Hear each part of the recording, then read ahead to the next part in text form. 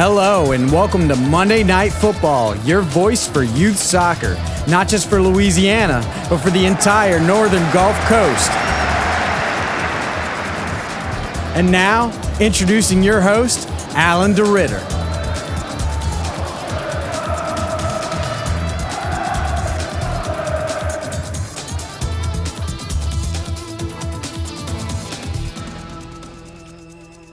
Hello and welcome to your July 16th edition of Monday Night Football, your voice for youth soccer.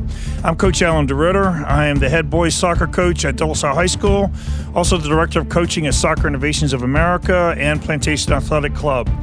We have a very good show for you today, but before we get started with it, we always start off with a prayer. And so we go, in the name of Father, Son, Holy Spirit, amen. Dear God, I thank you for all this equipment that we have, and I thank you that our show's back on the air. And I pray that this show will be able to be a very good one and a show that will help all of the coaches in the Gulf South be able to learn something that they didn't know before and be able to make us all better. In Christ's name we pray, amen. And Father, Son, Holy Spirit, amen. Well, y'all, you won't have a whole hour of me talking this time, okay? You're going to have a great opportunity to meet one of the best coaches we have in the state of Louisiana. His name is Ryan Lazaro. He's the head coach of North Shore Boys High School and also the director of coaching at Slido Youth Soccer Association. But more importantly, he is a member of the Region 3 Olympic Development coaching staff, okay? What an honor to have a Louisiana voice on basically the best region in our country. And I caught up with him today, and he's got some reflections as to not just the ODP process, but also soccer, youth soccer internationally, and how Louisiana fits in with all that.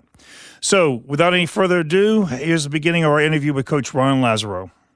All right, we're here with Coach Ryan Lazaro, who's got a long resume, but the thing we're calling him about today is his involvement in the Olympic Development Program. Good morning, Coach, or good evening, Coach. Good morning, sir. How are you doing? I'm doing fine. I hope you're doing well, too. Just a little synopsis. What's your recent activity with ODP? So recently, I've been involved with the ODP regional team. So our goal, or my goal specifically, is to identify the best players in Region 3 and take them to domestic and international trips. So every winter in December, we take them to IMG, and then in the spring, we take them to international trips. So this past spring, I took in the ODP regional team to Portugal. Wow. How'd y'all do? You know, we did very well until we played Benfica, Benfica's academy, which is unbelievable. I've been very fortunate to go all around the world and see some phenomenal soccer. And by far, this Benfica youth team is the best I've ever seen. I've been to Spain, I've been to England and Africa. They were amazing. Well, Coach, I've traveled a little bit too, and you got to go to people just don't understand how great soccer is over there in Europe, especially youth soccer. But how do you think we're doing in the United States right now compared to the youth programs that you've been exposed to in Europe? You know, I think for us, well, obviously there's quite a few variables, but they're very strong in their culture. They're very strong in their philosophy and style and how they want to play. And I think as a country here in the United States, I think we lack that identity or that confidence in say this is our style. You know, I think unfortunately I've seen too many times within the United States. Kind of reminds me of Baskin and Robbins, right? 31 flavors. You know, now that France just won the World Cup. Now, hey, let's play the French way. Or, oh man, Croatia had such a phenomenal World Cup. Well, what did the Croatians do? Right. You know, you see a trend after every major tournament. Oh, can we play like Barcelona? Can we play like Real Madrid? We need to develop our own identity here in the United States, and not just finding what is best for our country and our culture here. Yeah, that's my dream, really. If you've seen a couple of my teams play, we run a very unique system that really nobody else does, and I think you hit the nail on the head right there, because really there's no one American way of playing, and I try not to vary with our system, and although you got to tweak it with the talent that you have, but I really have noticed that whenever you're playing an American team, you really don't know what you're playing until the whistle blows. Whereas when I would go to Italy, I knew what I was getting, or playing a Brazilian team. And so hopefully in our lifetime we'll get one, huh? But let's go back to you now. How did you get on the regional staff? That's a tremendous accomplishment. Yeah, so I've been very blessed and very fortunate. So I spent, 10 years as an LSA, or I should say Louisiana Soccer Association state coach, and put in a lot of time. And through the years, through hard work, I was recognized at a regional camp by the director and said, look, we love your sessions, we love your professionalism, we have a spot, and been with them since 2012, I believe. So I've been with the staff then, and then only within the last 3 years have I been actually part of the actual regional team that travels to, Costa Rica, Portugal, Spain, Argentina, Brazil, and that's kind of the fun part. You get to take them and see what the best is in different regions. How's Region 1, how's Region 4, and that's mainly through the domestic camps at IMG in Arizona. And then obviously the fun part in the spring is where do we get to go internationally. So it's been phenomenal, a great experience, and really a great tool to identify players to play at another level. Now, does this interfere with your involvement with the Louisiana staff? For ODP? Yes. Yeah, it does a little bit. Mainly in the summer. When you're an ODP state coach, you have to commit to taking a team throughout the entire year and coach them at the regional camp. So that's where my conflict is, because for 2 weeks I'm at the regional camp with the regional staff and team for those 2 weeks. So unfortunately it has hindered me from taking a state team, but I still work for the state in terms of going out to ODP tryouts and evaluating and helping with coaching courses. So I still am very active within LSA. I just am unable to be a head coach of a state team due to my obligations with the regional staff. How in the world do you do that and also be the head coach at North Shore? That's only a few jobs. I have quite a few more that are tucked away. I'm very lucky. Most of everybody I work with is very understanding of what I do and how how much I'm involved in so many different levels, from the New Orleans Jesters to club to high school to the high school program is very, very forgiving. They allow me to take a week off. I just got to make sure I hire great assistant coaches to cover me. Gotcha. And it's all the stuff that head coaches have to do when the season's not going on that it's amazing that you could do that. And are you still the director of coaching at Slido Youth Soccer, right? Yeah, correct. Okay. Are you married? Actually, yeah. And just had a baby boy, 2 months old. Oh, enjoy that. Okay, well, your list of things to do just tripled. Yeah, I'm very fortunate. My wife played collegiate soccer, so when we got together, she fully understood. Okay, good. Going into things, this is what it takes. Good. Does she coach as well? She does. She coaches she helps us within Slidell Soccer Club and also coaches at North Shore High School on the female side. Fantastic. Well, being what it is in the United States, okay, we don't have our own system, okay, but you've been around now. You've been swimming in the deep water for a decade at least. Are we getting better? Of course. We definitely are getting better. I think it's a matter of we want to get there, and I think our mentality in this country is we want it now, right? We want the trophy. We want, sometimes we forget that it takes time, it takes sacrifice, it takes trial and error, and that's what we have to understand as a country. We are getting better. Obviously, there's things that we need to fix at all levels, all the way from how professional soccer is organized in the United States, how collegiate soccer is organized, and then obviously, U.S. Soccer has just recently revamped its coaching education. So, we have to continue to educate coaches in the new methodology that U.S. Soccer is doing. So we're getting better. You're starting to see our youth national teams start to compete a little bit better in the Youth World Cups. I think, our under-17s were in India last year, did really, really well. So we're getting there. More and more Americans are signing for foreign clubs.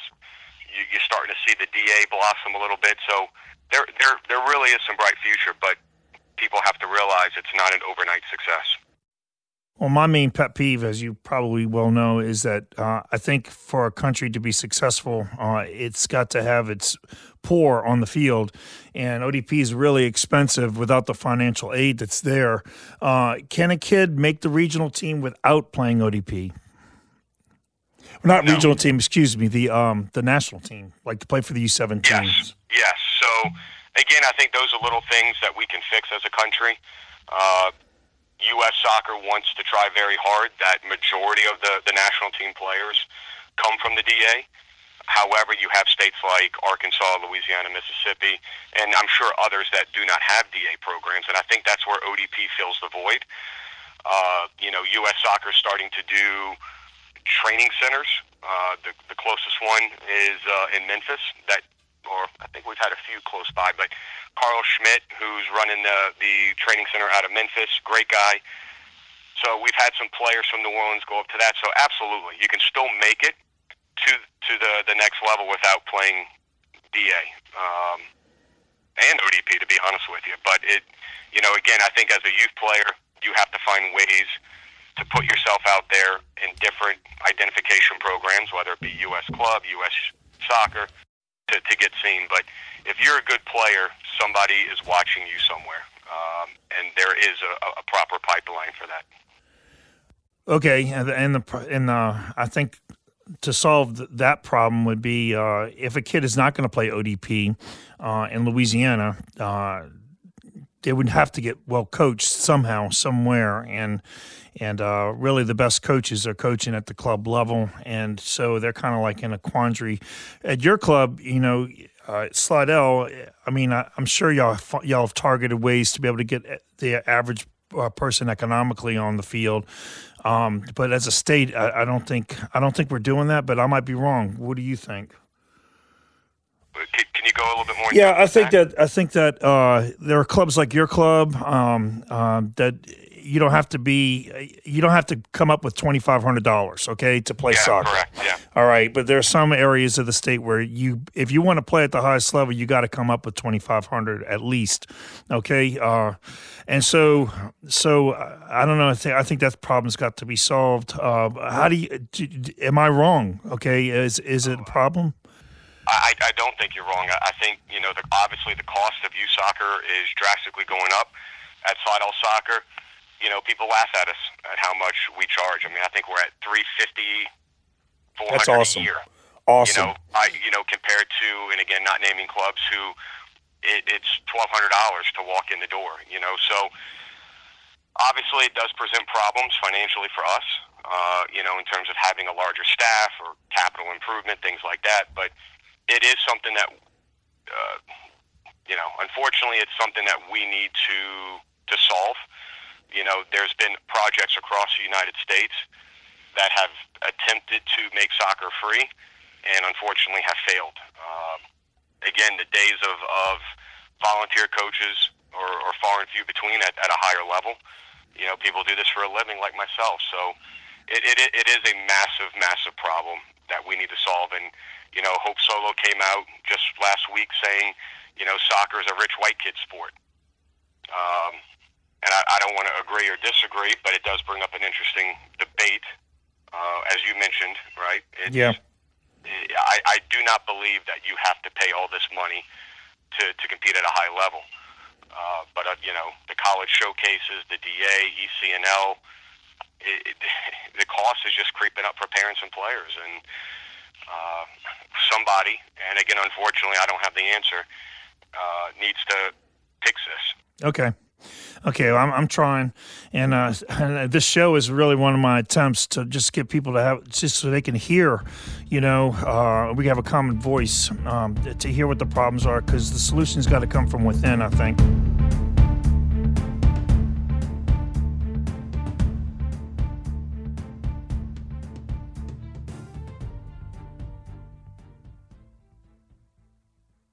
It's no ordinary sports show. Candid conversation. We've got it all. Must-have guests. Significant Louisiana sports figures. Serious knowledge.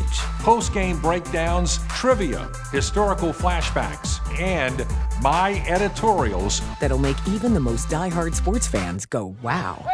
From the one guy who's always in the zone. It's what happens when you've been around Louisiana sports this long. The WGNO Sports Zone, Wednesdays at 10:15. All right, welcome back to this week's episode of Monday Night Football. We're interviewing Coach Ryan Lazzaro, and we're going to get his take now in this segment as to what he thinks ought to be done with the immigrant population and how they can be an asset to U.S. soccer. To another topic, I think one of the quick fixes in soccer in America is this growing immigrant population. Have y'all addressed that at Slido Youth Soccer and in the ODP area? I get new kids almost every semester that have just come and moved over to Louisiana from another country. Have y'all? It seems to me, especially the Latino community in U.S. youth soccer, I don't see it well represented. Do you think that's a financial thing, or what do you think is the obstacle to a Latino player making it that high? I do think it's financial. So, for example, we just had two players coming from El Salvador, and we've embraced them. We found out their economic status, and we've scholarshiped them. We do the same thing at the high school level. We do whatever we can to help afford and pay for school supplies, things like that. So we've embraced it. At least from what I see, I don't want to get in trouble here, but okay. I agree. I don't see a lot of communities embracing it because of they can't pay for things. Now there are some communities. I think there's one out of just south of Atlanta. I was in that a massive refugee type community, and they've kind of started their own little league, and I think that's awesome. So I think it's mixed. Obviously certain clubs embrace it, certain clubs don't.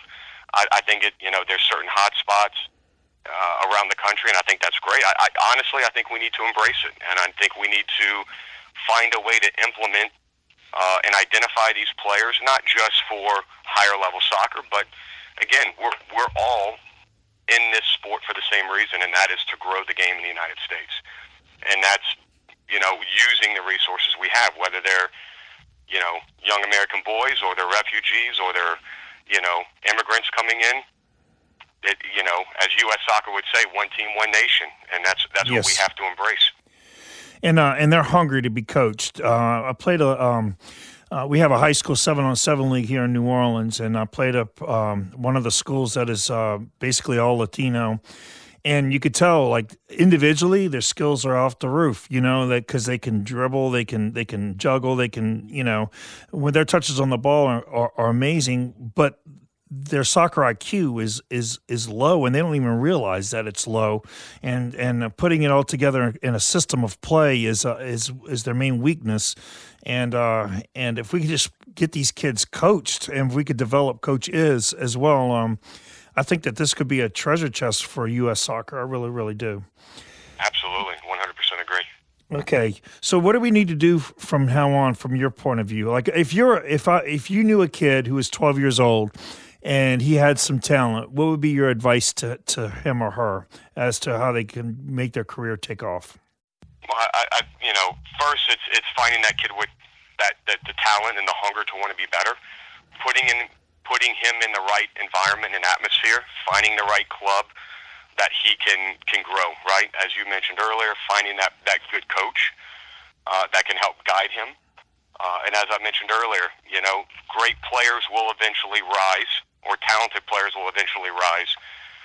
Again, for example, you know, you might know a kid at your club, and you might make a phone call to me or the state technical director or anybody.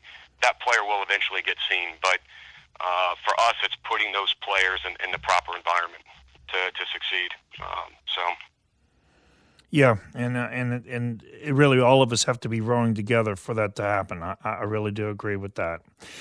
Okay, and I think that's the biggest problem with that is, you know, sometimes a lot of coaches and clubs get away from what the true meaning is of forming the club is for. You know, it's about the players, not about money, not about numbers. You know, and that's a problem that we have in this state and country. I really believe when I was getting my national license, I was exposed to, at that time, the French philosophy that was popular, the whole idea that the best coaches in your club need to be coaching at the U6 level. And is Slido organized kind of like that? Like I've noticed, what I still notice constantly is parent coaches at the U6 level. And so what we've done different, obviously with the low cost that we have in Slidell compared to other clubs around us, you know, that obviously I mentioned the downfalls of that financially is we don't have a very large staff, right? And because of we don't, you know, the cost. So what we do, we put heavy emphasis on coaching education. So I'll put on seminars and courses and specific age-appropriate clinics for our coaches. And what we do is we send coaches down to help those under 6, under 8, under 10 coaches as well. So I can't get the best coaches that we have in the club down there, but we educate our coaches, I mean, monthly, weekly, bi-weekly. I mean, whatever we can do to get there. At the same time, we also get some of our older players, 18, our 16s, our 18s, will go down, and I'll put on clinics for them at the beginning of the year and during the winter, and they'll go down and help with those coaches with their sessions and making sure we're guiding them in the right way of developing players. Yeah, and as long as we have this high tuition situation, you know, I don't know if we're going to get rid of, like, you're doing a good job of making sure that the kids are getting coached. I just don't understand why a lot of other people can't see that, because, and it's my experience is if you teach a kid a certain skill, when they're 6, they don't have another bad habit to get out of, and you can actually form them. And I find when I get a kid for the first time at the age of 11, it is a lot more work to do, you know, and it's kind of like learning how to swim. These kids, when they learn, and that's what I do in my club. It's like I coach them at the 6-year-old level, and then I hand them off to the next set of coaches, and I can do that with the way I'm operating, because I'm not trying to make a living off of this, and you know, it's more of a ministry, but I was just imagining if you know, we put our best coaches in the country developing 6-year-olds, it would be something. I mean, I don't know if you've experienced this when you've traveled, but I've noticed that the little bitty guys, whenever I go to England or France, it's incredible watching them play, that they don't hoard on the ball, they're moving the ball around, and it's what changed me personally. I had to find out how they were able to do that, and you go down there and you see like 5 or 6 coaches for a team. I mean, have you experienced any of that when you traveled abroad? Oh, absolutely. I mean, I mean, for example, look at what Gareth Southgate traveled with. I mean, he traveled with a staff of 57. Now, not all of them were coaches, but those were staff. Wow. To the World Cup. He has a specific set piece coach. He's got a specific striking coach. He's got his normal, you know, 3 or 4 assistants. So I think you are seeing a trend with the teams having multiple coaches, and you know, you're starting to see a lot of clubs and teams with specific technical trainers.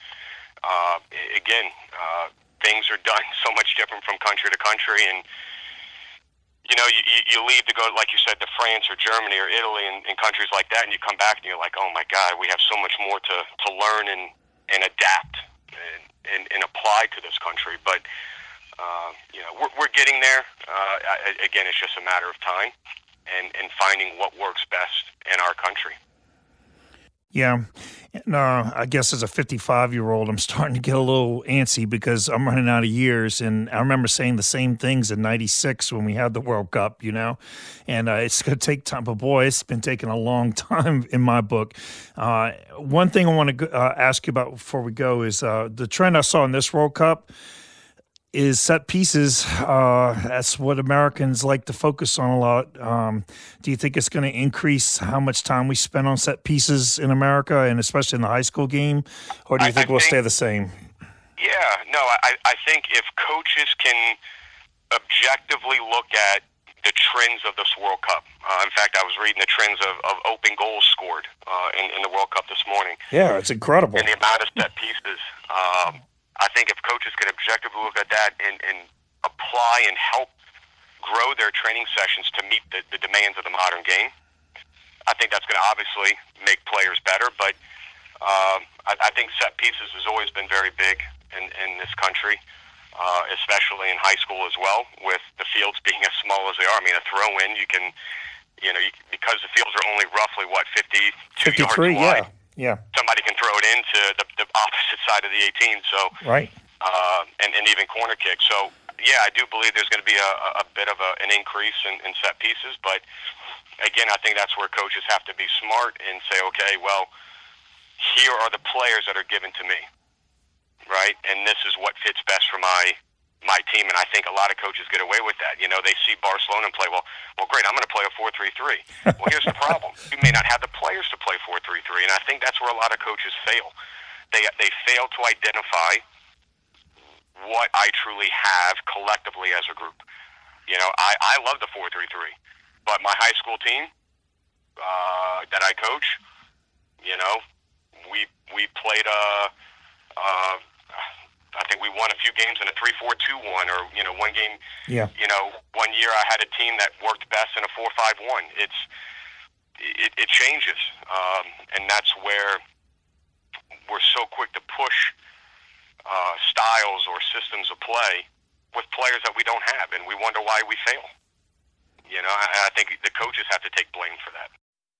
Yeah, and just like the NFL, I do think that being that we had two teams in the finals with four fullbacks, the trend has been to go to three fullbacks recently, and but the trend, I find that what you said really struck a nerve with me. A lot of coaches run a formation and they don't necessarily evaluate the players that they have in it, and they just stick to it, and they can't really adjust to the needs of their players. And I think that's the development of a coach. A lot of coaches, when I ask them, what system are you running, they look at me with a blank face like, oh, what do you mean by that? And I had one coach say the other day that, well, we don't run a system, we run a formation. Well, it's like, okay, that's sort of true, but what are you doing within that formation? What's the role of everybody? What are y'all trying to do when you get the ball? What do you do when you don't have the ball? That's one thing, going back to the beginning of our conversation, I guess, is that as a country, we don't really have an answer to that question that's consistent. Well, exactly. And to hit another aspect of our conversation, it's coaching education. We have a lot of coaches that feel like, oh, I know it all, and we struggle to be humble and say, well, what can I continue to learn? I think every match, not even the World Cup, every match, you should be saying, okay, what can I take away from this? From a personal standpoint, to be a better coach, but what can I take away to help my players in this aspect? Like you said, there was some really interesting trends throughout this World Cup. Are we smart enough to say, wow, we've identified that, and it's something that we can apply as a country or as a coach with your club teams or your high school teams or whatever they might be. So, it's coaches have to want to learn, and that I think that's another problem we have in this country. But again, we're getting better, and we do have a lot of great coaches.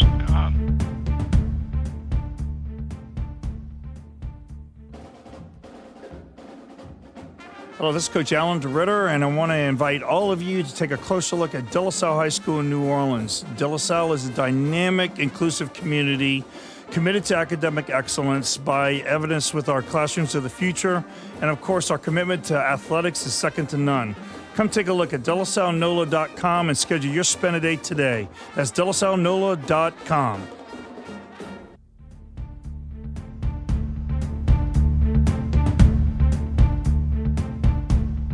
Well, I know I keep saying this is my last question, but it's been so good to hear your answers. Again, if you're listening, we're talking to Coach Ron Lazaro, ODP Region 3 coach. Is scholastic soccer getting in the way, like collegiate and high school soccer getting in the way of player development, or is it helping? You know, there's been a huge debate, right, between high school and club and DA. Obviously, one of the rules in the DA, you can't play high school. I'm going to be honest with you. I don't feel the need to step into that argument because I don't think it's right or wrong in terms of if it's hindering performance. In my honest opinion, and a lot of people may disagree, I think what's really hurting us is collegiate soccer.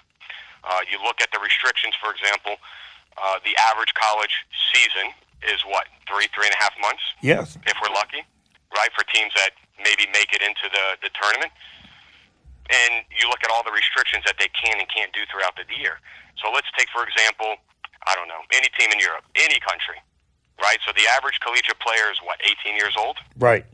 And our under 18 team, our 18-year-olds, that are playing collegiate soccer are playing competitively for only 3.5 months, if you're lucky, right? And that obviously determines whether or not your team makes the NCAA tournament, et cetera. But 3 months of competitive soccer.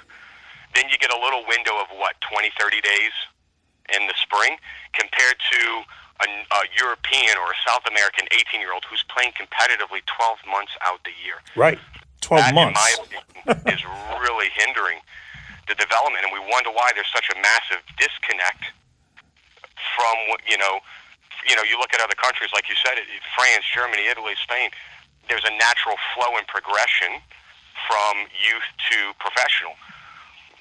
Our players are used to training, from whatever, right, 7, 8, 9, all the way to 18, 19 years old. Then they go to college, and then they only touch the ball 3 months out the year.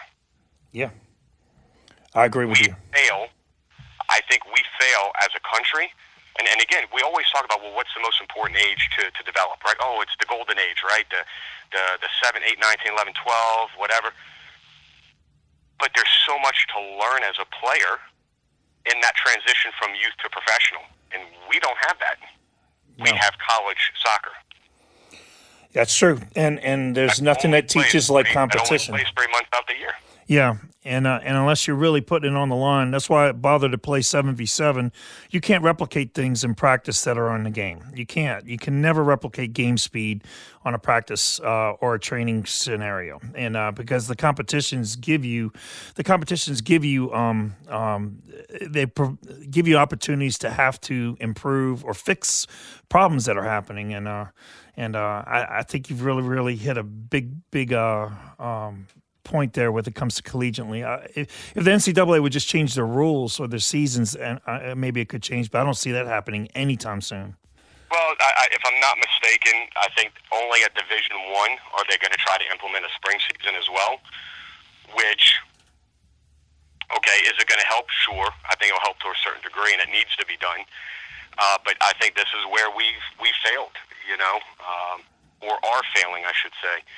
And again, by no means, should I be put in front of the board of the NCAA and U.S. Soccer and tell them how things should be ran. But, talking to other coaches around the world and coaches domestically, and my own personal belief, that hurts us, I think, is playing college soccer. I'm not saying by no means, I'm not saying a message where I'm telling kids don't go to college. Right. No, I didn't take it that way. But from a developmental standpoint of trying to teach a male or female player how to make that jump into the pro game.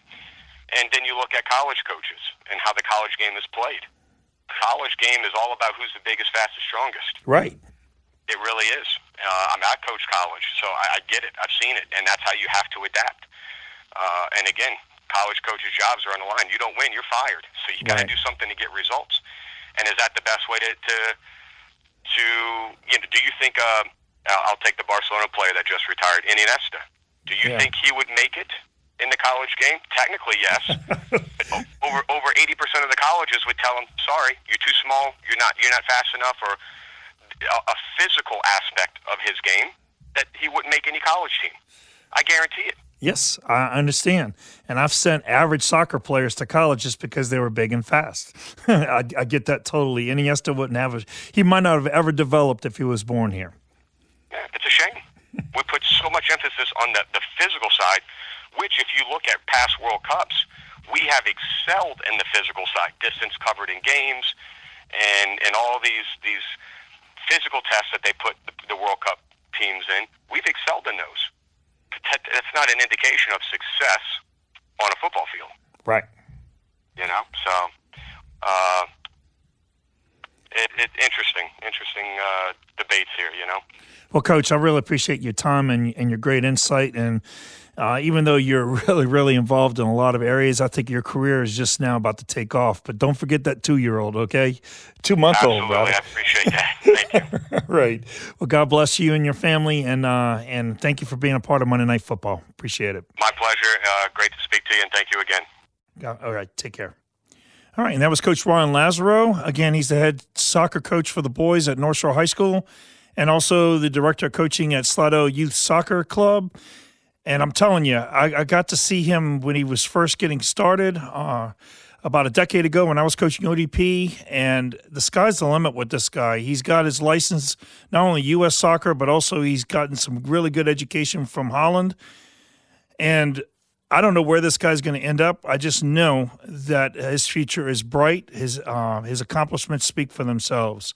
Well, that's it. Next week, we're going to be looking at the national championships and see how Louisiana fares out, and we're going to come up with a lot of other stuff for you on Monday Night Football. Your voice for youth soccer. This is Coach Alan DeRitter wishing you and your family the best. Carpe diem in Christ, and God bless you.